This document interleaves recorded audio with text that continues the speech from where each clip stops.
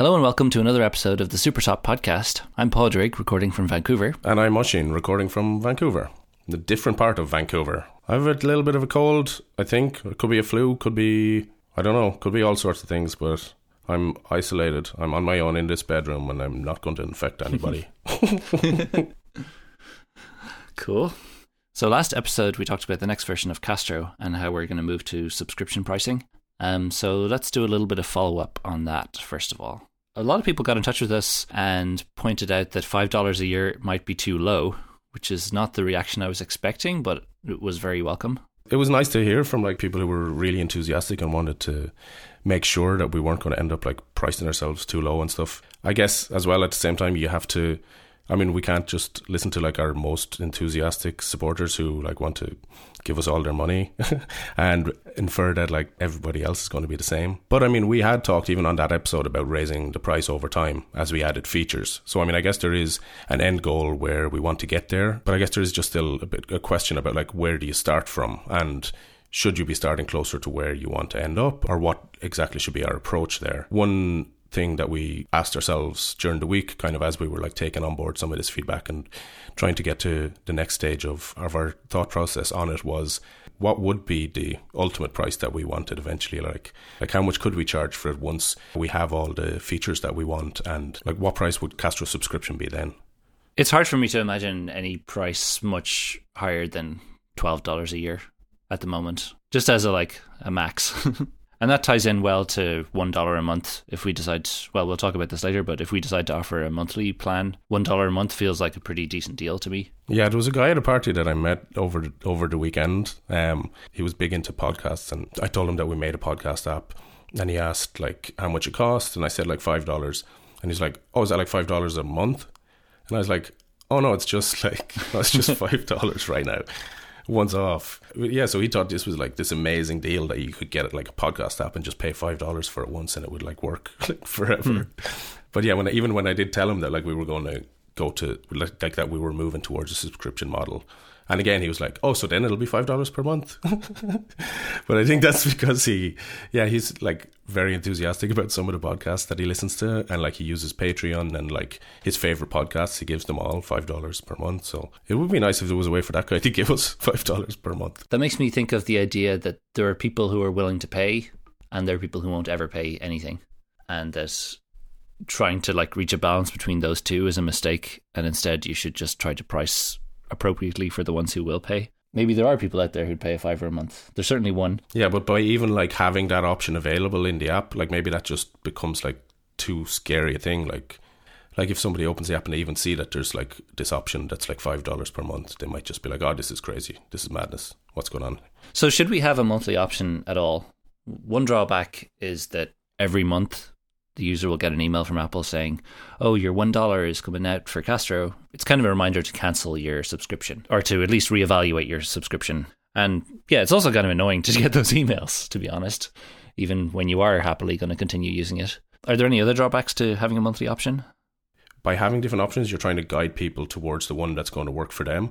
So yeah, if they're willing, they know that they definitely want this thing, and maybe they want to save a bit of money by going annually on it.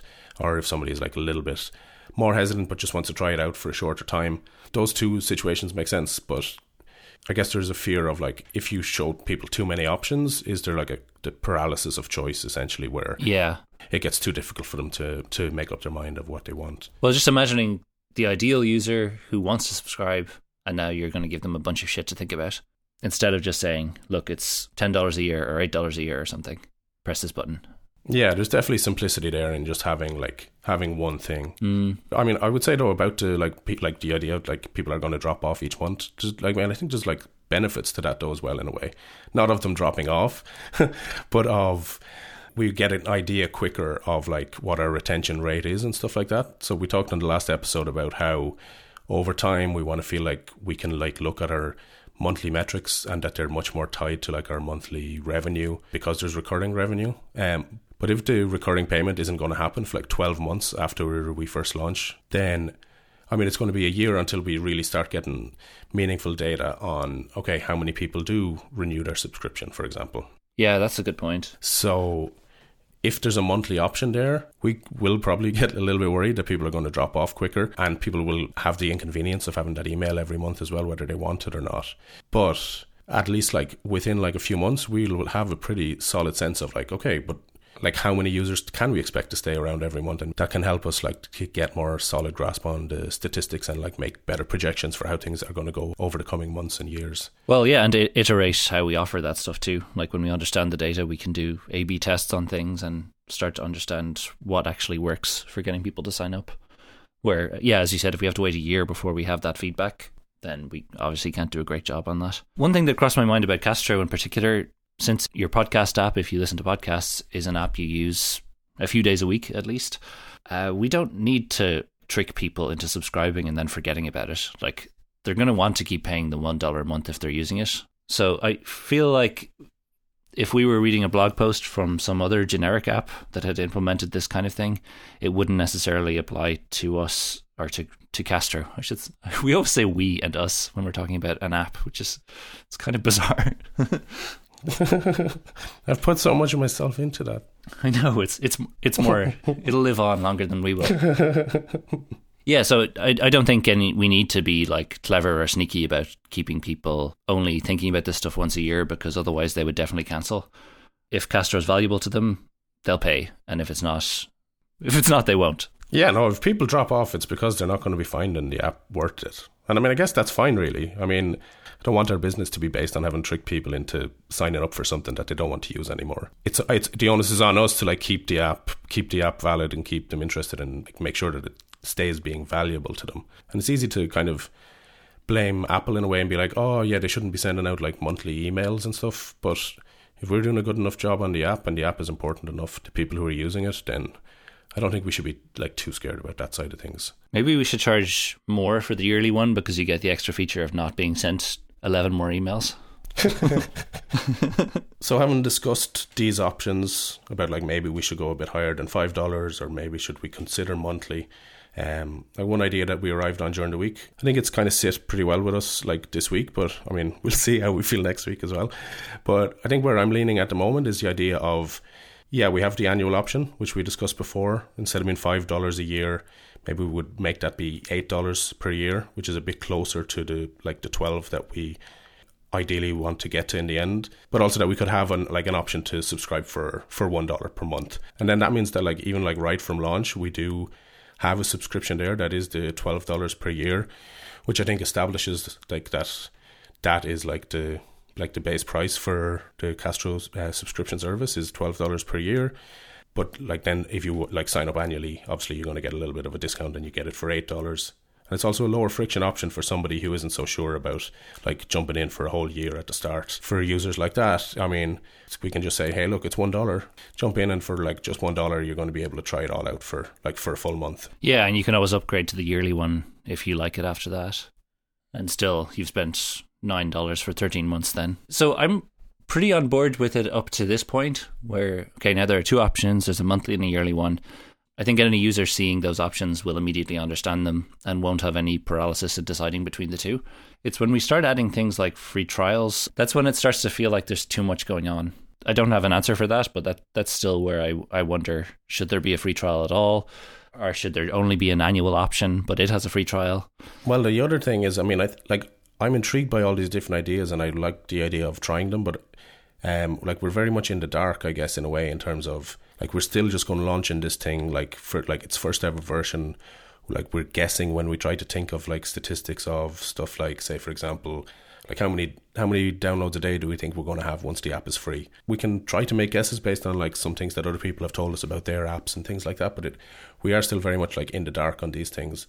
So like there's a part of me that thinks like for the first version of when we launch this, come out of the door like with the simplest kind of baseline thing, like okay, at least now there's a subscription in it, and yeah, maybe it's just one price, and that then as you make changes over time, at least you're making changes where you already have data for like how it was going beforehand, and can hopefully then try to make like more informed decisions about like why exactly adding on this other option is going to be better.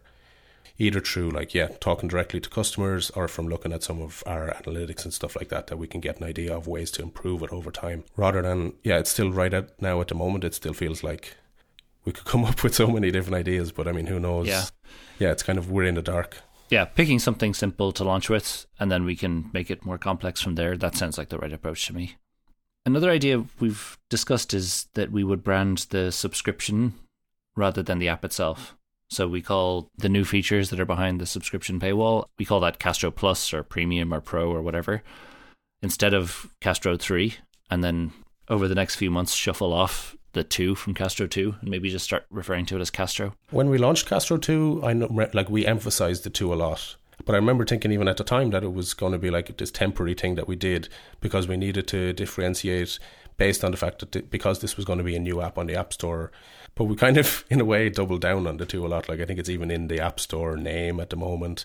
It still is on like the first screen that a user ever sees when they open the app, has a big like 2 in the middle of it next to Castro. Mm-hmm. And when anytime we've talked about Castro 3, we've been calling it exactly that, Castro 3. I even have a version of Castro 2 3.0 on my phone right now. So the title has Castro 2 in it, and then there's also the version number. No, I think that'll be a much nicer way to lay it out. I think it makes it clearer what you're buying. Castro 2, as it is now, more or less remains the same. And then the thing you buy is the Castro Plus features. Okay, so you got here a week ago. Let's talk about what we've been working on. So you've been working on the player screen mainly, right? Yeah, and you've been working on the player. Yeah, it's nice how those two things tie together. I feel good that like when we launch all this stuff together, it'll be like the full stack of the player stuff has changed. If just the engine was changing underneath, that would just be like a minor bullet point at the bottom of the list. And if like the UI was changing at the top, that would almost be overemphasizing the same player being underneath. So I like both of them changing together, and the UI change is reflecting a much deeper change throughout the app. Castro, even like from Castro 1, like all the way through, like Castro has never really had like a traditional, what people would call like, they say, a now playing screen that is in most podcast apps and music apps and things like that. What do you mean by a traditional now playing screen? Basically, I guess I mean that screen with really big artwork that we never thought was really needed before. Right. Just player controls and gigantic artwork. And then maybe like a bunch of tiny inscrutable icons that do different things. So in Castro 1, we thought it was more important at that point to place an emphasis on the show notes. So for example, when you tapped the now playing bar in Castro 1, it pushed on the show notes view, and the now playing bar expanded out a little bit. It had a few more controls on it, but they were still like these very small controls at the bottom of the screen. It wasn't like you didn't get to have bigger buttons and stuff that would be easier to use in a car or in other environments where you're moving or doing exercise or whatever. But then in Castro 2, we realized that, there were environments like this where it was going to be important to like be able to have bigger play pause buttons, for example, bigger skip buttons. There was new things we wanted to do with the scrubber that were going to make it easier to do fine scrubbing and things like that. I felt strongly about that stuff too. Like, you've just pressed play on the episode. You know what podcast it is. You don't need like half your screen blasting a giant image at you. At least that's how I felt at the time about it anyway. I think that was a reasonable set of trade-offs to say, we're going to make it so all the controls are big, easily available. They communicate their state really well. And yeah, you're not going to have the artwork, but guess what? You know what podcast it is. You can listen to it right now. It's playing. But we got some feedback about that. The thing that we missed, though, with these two approaches before in Castro 1 and 2 was that while we were always focused so much on controls and either on like trying to keep the controls as neat and small as possible in Castro 1 or trying to get as many controls as possible in the screen in Castro 2, that like there's another use case that people emailed us about and that we eventually realized it was going to be a good thing for us to cater towards, which is that often when people like listen to a podcast, it could be in a car or it's on some sort of a stand like nearby them, that they like to have a screen that they just leave there. They leave it on. They leave the display on. Some podcast apps even have a feature where if you're on that screen and the phone is plugged in, for example, it won't turn off the screen. You can stay there. And it's not so much that this is a screen that's all about like having everything you could possibly want to do to the player available like immediately. It's more you're just reminded like of the podcast that you're listening to, or even a lot of times like the aesthetic of the podcast is reflected in the artwork. So in the new version of the player, we're going to add the artwork back in and try to, like, the current one does look a bit cluttered The margins are a little different from the rest of the app. There's a few things that, after 2 years of looking at this app, it's time to revisit some of the design decisions on this screen, I think, for sure. So we have a few Photoshop layouts that look really great. They're still missing some of the features that we need to figure out a way to add them back in. But yeah, basically our objectives are add the artwork in, reorganize the features so that there's less clutter, and make room for some new features that we're hoping to add. But that's still a lot of controls and a lot of things on the screen, especially if we give half the screen to the artwork. So we've been looking into the options for how to still offer those features, but also offer this pleasant place you can be in the app while the podcast is playing. Yeah, because like where we started from, even I think once we accepted that, yeah, it was going to be a nice idea to try and get big artwork on this screen somewhere, we still have early mock-ups that does have big artwork, but also still somehow managed to get all the different controls on the screen and state showing. And there was some extra bits had to get pushed on for like some of these different options there. But most of the controls were on screen, or at least in this early version, you wouldn't have a whole sleep timer bar there like we have now, but you would still be able to see the current state of the sleep timer. That was our approach there, where we still wanted to try to basically have our cake and eat it too. So yeah, we would have big artwork for the people who kept telling us that was important, but also we were going to get like so many controls on the screen as well at the same time. Mm-hmm. And I think we felt good about it. And then we showed it to Mark Edwards and Jared Sinclair, and they tore it apart a little bit on us. Which was good, because now when I look at it, I definitely see the problems. Oh yeah, no, like when we compare that now to like the latest mock-ups that we have, yeah, it's very exciting to kind of like see it going in this new direction. So the options are all the controls on one screen, and we've tried for a long time with different experiments to see if we can make that work, and I think we just have to give up on that idea, or at least if we want that, we have to give up the idea of it being tidy or like pleasant to look at. The other options, I'll just go through the headings of them and then we can dig into them maybe. Vertical scrolling like the music app, so you just have tons of stuff and it scrolls vertically. Horizontal scrolling in some way, like most other podcast apps do this in some way, or some buttons to reveal additional controls. So let's start with vertical scrolling. One big criticism of vertical scrolling is that it's too hidden, that like it's not obvious enough that there's extra controls further down below. I think a lot of this is not necessarily entirely inherent in vertical scrolling as a concept, and more down to Apple Music and Apple Podcast apps implementation of it.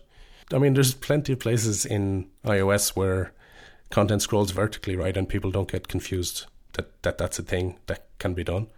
But because of the way that it's like laid out and the way that in Apple Music they still try to make it look like that first page, that first screen of content that you see is like laid out in a way that makes it look like, okay, yeah, this is everything. Yeah, it just doesn't. I think they added like hints or kind of ways to try to prompt you to let you know you could scroll down. But that was one that in our discussions in our Slack that Mark Edwards was like really against, just because of his and his wife's experience with Apple Music, where even after Apple Music had done like their extra steps to teach you that, hey, look, there's more stuff down here, that they still would forget over time. And when like you come back and you wonder where's the shuffle button, and you just can't find it anywhere in the app. Yeah, there's no indication that it's there. You have to just already know. I don't have an iPhone 10, but when I see the gesture to swipe out of the app, like to get back to the home screen, that makes me feel like swiping something like that, like that it'll be hard to provide some kind of affordance or like an arrow or whatever that makes it clear that that's scrollable, because that bar is there to let you know that you can swipe up. So if we had an extra chevron down there, it would just look weird, I think. Yeah, I definitely don't think that kind of visual indicator would work there. And even stuff like maybe having a bit more content kind of peeping up like from the bottom of the phone so that it's just clear, hey, something's getting cut off here. But what that loses then is like the idea of this like now playing screen that we've discussed, that it should feel like this really comfortable, nice, like complete place that you are, where you can just like leave it on this screen as you listen to your music or play your podcasts or whatever. And on the iPhone 10 in particular, I think when content is like sticks up from the bottom like that on a screen that you want to like feel really comfortable and complete, that's going to just kind of mess with the balance of that a bit. There's something about a player screen that I just want the controls to be in the same vertical position. I want them to be in the same place just so that I can press play or pause or whatever without paying too much attention. Yeah, exactly. Without worrying like, oh, did I already scroll it down a little bit? Or like, yeah, if our sleep timer, for example, is like further down the screen like that, and then you have to like scroll the view a little bit to get down to it. Where is the sleep timer going to end up? It's not going to be in the same, it's not always going to be in the same place underneath your finger when you then try to activate it. So that's vertical scrolling. I think we're pretty much talked out of that. Considering and trying to design a Castro 2, Castro 3, Castro Plus player screen for vertical scrolling was a good exercise to make us realize that we really don't want all the controls on one screen. It was a good thing to explore, but I'm pretty sure we don't. Yeah, I don't like how music scrolls. I think it's bad. Even though it's how Apple does things, so like we've made the argument in the past that, well, Apple does it this way, so we can expect users to understand this concept. I still think it's too hidden. Especially once we saw like how clean the screen could look when we had like just like what we wanted to be like primarily visible on it. And then that really made me realize that I wanted us to try to find another way of revealing like the additional controls rather than scrolling down, just so that we don't have to compromise too much on how that screen now looks. The other option, I guess, then in terms of like how you reveal these extra controls is horizontal scrolling, which in a way is kind of just as hidden as vertical scrolling, but it's communicated generally by like having these little page dots to indicate that you can like swipe left or right to get to other screens that are to the side. So one of them might have like show notes or chapter list or whatever in them, or the queue, or like there's all sorts of different things that get revealed on these extra controls. Some of them which are things that we want to have on this screen in Castro, and some of them which we don't. But I've never felt like that comfortable with any of these horizontal scrolling layouts. The page indicator thing has never never seemed like, okay, yeah, no, that's really like setting me up really well, or that I really like understand where I am in the interface. I always like swipe in the wrong direction for the wrong thing, for example, and things like that. And I think it just kind of like divides up the content too much and like keeps it like too separate from each other and from the context that it's in. Of all the options we have, I'm thinking that the horizontal swipe is the least bad so far. Or even the other thing we mentioned is that there'd be buttons to reveal additional controls. I could imagine those buttons just being shortcuts for the transition to like horizontally swipe one way or the other. So imagine to the left of the screen there's some features, and to the right there's something else, and then there are buttons that represent those things, and you press them and it does the transition, which is pretty much how Snapchat works at the moment. Now, Snapchat is not famously intuitive, but they have, well, what's kind of a tab bar at the bottom, but you can also swipe horizontally to move between those screens. I think you make good arguments about those page indicators, and they often are pretty useless. As you were explaining that, I was picturing like iOS 1 or 2 when the weather app had those little cards that would flip over for you to configure them, and then you'd have like a horizontally swiping card for each city that you had weather added for. And the dots would be, I think, underneath. And that was always clear enough to me. I could look at those dots and tell, okay, I'm at the end of the screen. I'm going to swipe back rather than trying to continue forward. So I think they can be done in a way that works, but they just very rarely are. In that context of the weather app idea, I feel like maybe page controls like that like make more sense to me, like in contexts where what you're flipping through is like pages of like similar things. So it's like, yeah, every screen that you go to is going to be like the same type of screen, like showing the weather, but like just for a different location. So you're swiping through and it's like, okay, I'm changing location, but it's the same type of information. But if it's like 3 screens where each of them like is like a completely different context or different type of content or different type of interactions that they provide, using page controls or like hiding UI in that way doesn't help to like kind of create like an easily understood visual hierarchy for where all the different things are in my mind when I'm trying to use an app that has stuff hidden in that way. This is a hard thing to design and not just end up at the exact same place as everyone else. Yeah, for sure. And I mean, I don't have in mind like avoiding ending up in the same place as everyone else just like so that we end up somewhere different for the sake of it. Sometimes it's hard as well when you try to like figure this stuff out and then eventually realize that like, yeah, some ways that other people have been doing things for a long time actually do make a lot of sense.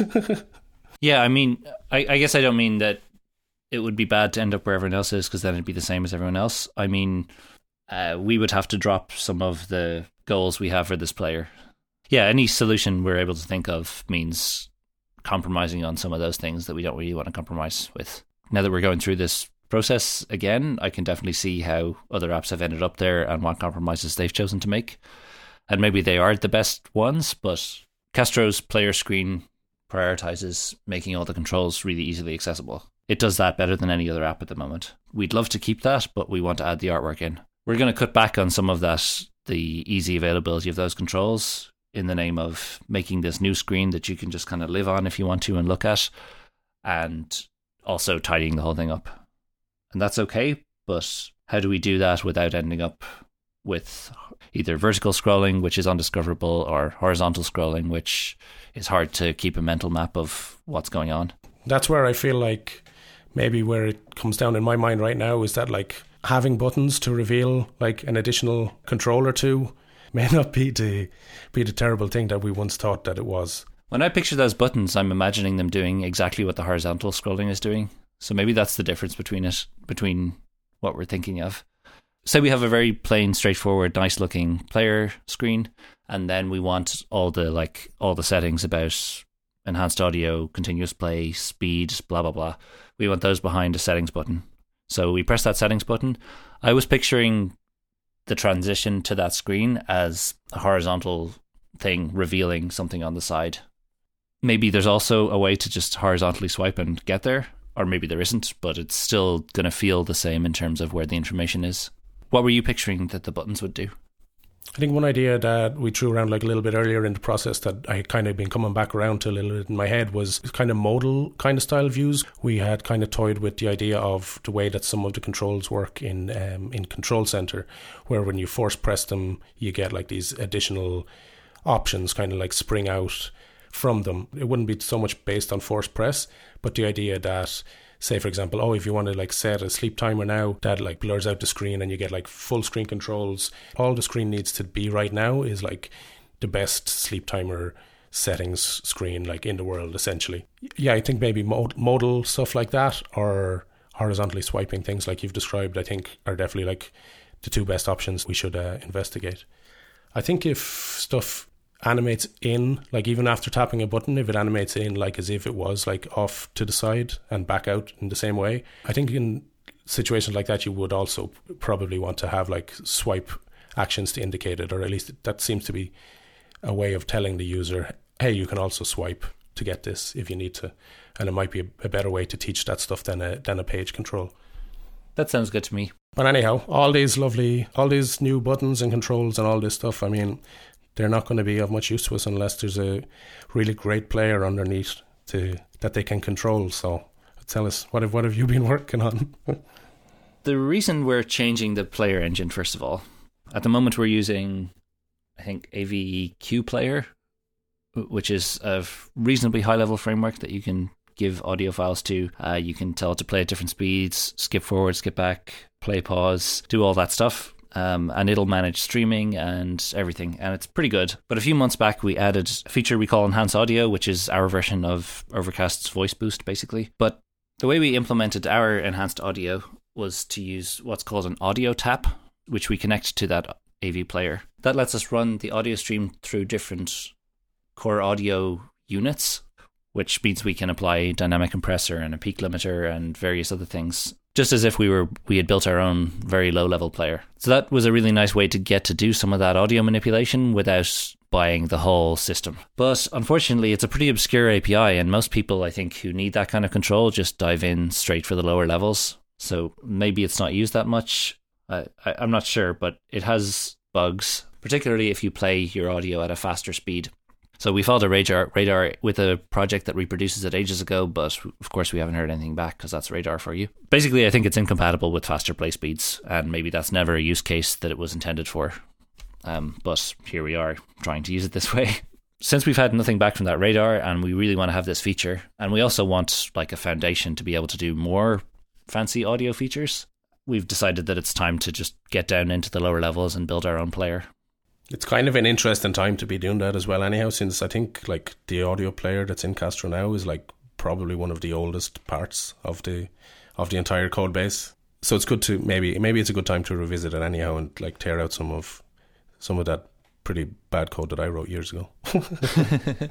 Well, there are probably all kinds of new bugs that we'll discover doing it this way. That'll be fun. But yeah, so my goals with it are, let us have enhanced audio without any skipping bugs. Give us a foundation to build more interesting audio features like silent skipping or whatever else. And then lastly, I really want to improve the latency of our play controls, like so that you press play or press pause or skip and it's just like done instantly, because that's one thing that over the years has ended up getting a bit slow in Castro. That might be something we could just debug in our current app, but I think since we're rewriting this for other reasons anyway, I'm just adding that as a goal for this one. Yeah, I think the empty audio tab that we have on it as well, like has made a big difference in the performance of that. If you turn off enhanced audio at the moment, the performance on some of that stuff is a bit better. Yeah, the tap is definitely the problem, but I want to be able to have enhanced audio and also have it be responsive, and I think that should be possible. So yeah, that is a goal. We're using AV Audio Engine, so it's going to be a lot more work, but it's weird to just go from a framework where you just give it the file and say, there you go, play that, thanks, bye, to, oh, okay, you have to like create a bunch of audio buffers and loop over them and schedule the audio like 20 milliseconds at a time and forget about skipping and seeking and all that stuff. You get to build all that yourself by figuring out what frame you want to jump to. So you have to translate timestamps into frame counts and think about sample rates, and you can get surprisingly far without knowing anything about audio in iOS. Yeah, we did pretty good to get this far. It's a cool thing to work on, and I'm excited that like it's going to take a while to get it up to a point where it's delivering all the dreams that we have for it. But I'm glad that when we have a bug that we're trying to chase down, that we'll have the code in front of us. Like right now, if there's something weird in IV Audio Player, there's nothing we can do about it. We don't get to see that source code, or we can't track down the bug. So we just have to depend on Apple to release perfect software, which they always do. So we're good. It's been interesting that the two of us are working like on player related stuff, but obviously like two very different sides of it. Like it reminds me a lot of like some of the early days of us ever working together, like when we used to do like those different web development projects and stuff, and I used to be doing the front end stuff and you would be doing the back end. Yeah, we would like return to our traditional roles here, where like I'm working on the UI for the new player and you're like underneath the hood, like getting all those buffers going. Yeah, that's fun. We're back to where we started a little bit. I don't think it's going to like that we've now found like this new way that we're just always going to work and make sure we're always working in this way, but it's kind of a nice it's a nice parallel for now anyway. And like it's been great being here like in Vancouver. It's just been like a week so far. I'm going to be here for like a good bit longer now than in any previous time that I've been over to visit.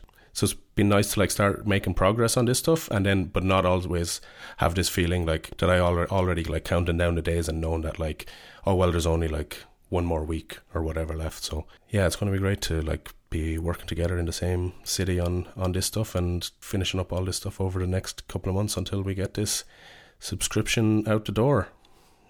It's been really nice to have a more natural working environment together. Yeah, you're here for a long enough time that we're not in a big rush to like make the most of every possible second. But when we record podcasts, we make sure we're on opposite sides of the city. Okay, well, this has been episode 30 of the Supertop podcast. I'm glad we've made it to 30 episodes. I think we might even make it to 31. Who knows?